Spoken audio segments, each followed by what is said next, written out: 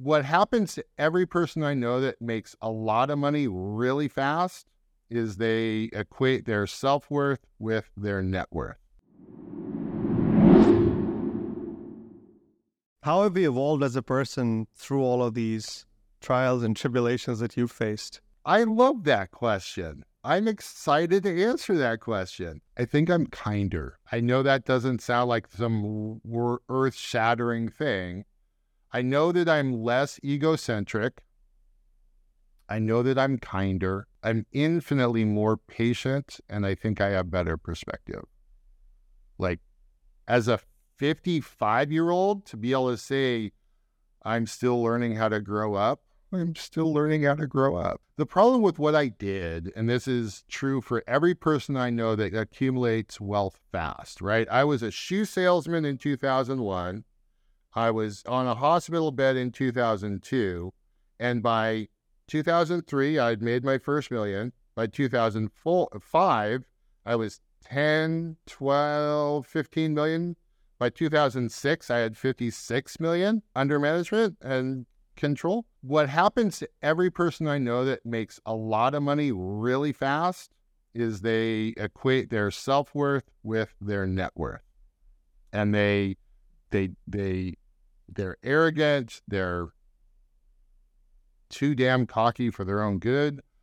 They make stupid decisions. Yeah, how am I better now? I think I have more perspective. And I think I try to be kinder to people and more. That's amazing. Yeah. I think the biggest personal growth or, even professional growth actually occurs from failures. We always cheer for success and we always laud people who've succeeded in life, right? But I think it's important to look at the failures that they've had in their lives prior to their success, right? They've had challenges in their lives, especially in this age of social media. It's so easy to see somebody succeeding and you feel like this just happened out of the blue.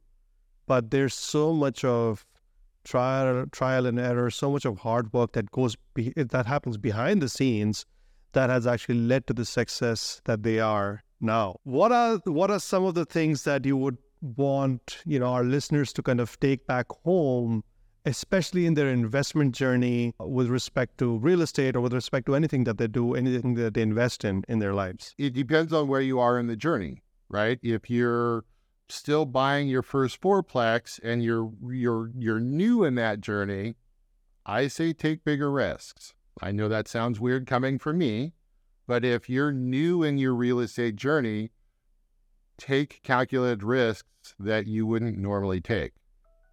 If you're further along, more middle ground, and you perfected a good business model, 300, 400, 500 single family res, and you perfected that system, keep doing that. Don't get distracted by the shiny bauble, right? That was a big. And if you're further on your journey, take chips off the table. When I went through that period of divorce, I could have taken $10 million off the table and not had 2 seconds worth of doubt.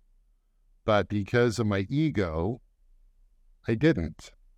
And now I'm struggling. At 55, I'm just now getting back into the real estate world, and I'm working 10 times harder than I need to had I taken chips off the table. Right. But what's getting you to get back to real estate after all of this? I want to retire.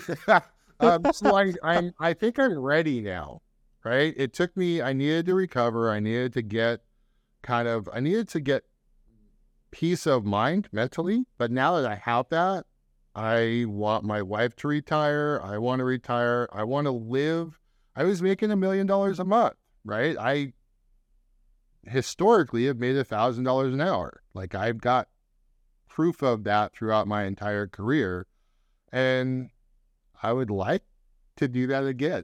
What I want when I talk about chips on the table, I want $10 million cash in the bank and I'm done. That is my number. Everybody should have a number. God, I wish I'd known that when I was a kid. If I had just, if I had just known to have a number and say, this is what I need to be done. Had I just had that little bit of advice, I wouldn't be working now. I could have retired at 40 years old and been on some beach for the last 20 years. Like, that's hard to take. Well, I think for me, retirement has a different conversation, but I think that's a topic for a different day, a different discussion, because the way I look at retirement is not just sitting on the beach. Honestly, I would just get bored of it. I cannot. I'd probably end up finding a way to sell coconuts, but you'll probably open up a Kool-Aid stand on the beach. There's a difference between like having to work and wanting to work. Right now, I'm in this new phase of having to work again. And like, I want to work, but right now I freaking have to. And that pisses me off. Because if I had just taken my own advice 15 years ago, this would be a different story. Amazing. Well, at least you know now what to do, or maybe somewhat, right? Somewhat. Also have some idea of where to go and how to forge your path forward. The thing that I'm really happy about, honestly, I know the blueprint. I know how to build a big company. I know how to do it fast. And up until making one bad decision with Lehman Brothers, I had a very successful, strong business. Right. So I think I can get my 10 million in probably 2 years. I don't think it's going to take more than 2 years. Amazing. Yeah. I'm pretty confident that I can net somewhere close to between 7 and 10 million in 2 years. That's amazing. That's my goal right now. Amazing. You got to set big goals, because if you don't set those goals, you'll never hit the goals. That's the way it is, right? You got to set the goals. It's such a team sport now, right? Real estate used to be pretty solo, right? You get one guy who claims to do all of it. You have thousands of other people working with you, but you always have this idea of the real estate mogul. And I'd love to break that idea. I'd love to say, look, the reality is real estate works best. The real estate investing world works best when you've got a community. Right. I like that, because that's what we're actually, the way we're working is also in a way that we have like multiple parties involved. And I think it speaks to the fact that one person cannot be an expert in everything. Yeah, not possible. You have to find your lane and stick to your lane, do what you know best, and then let the others do stuff with you and trust each other. Yeah, that would be a nice. I think there's a lot shifting in the market now. Building that trust and building those relationships used to be a decade in the process to build. Like my real estate partner, right? My realtor, Jim, I've known him for 10 or 12 years now, right? Now, with the advent of tech, like you and I would normally never meet, right? You're 1,000, 1,500 miles away. We are not in the same circles typically. Like, I love the connectivity of the world right now. I love this.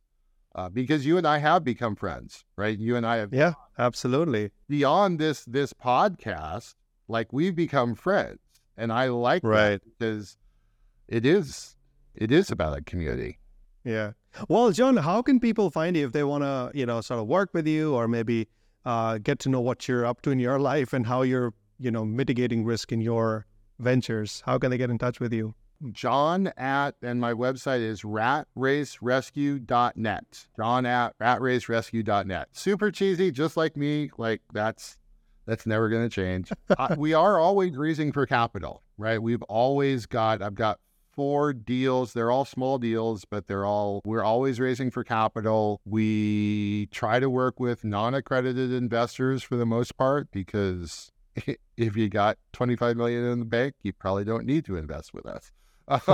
But my friends and family are all teachers and military. So yeah, I try to work with unaccredited investors pretty regularly. Very cool. Very cool. And this was a fun conversation, John. Thank you so much for joining me. And folks, I hope you enjoyed our show with John. Again, thank you so much for joining me, and we'll see you on the next episode. Thank you. Really appreciate it. All right, guys, if you haven't done already, please go check out my free video series on how to do due diligence on operators and on deals before investing in them. It's called Real Estate RX for Passive Investors, and it's available at www.rerxcourse.com.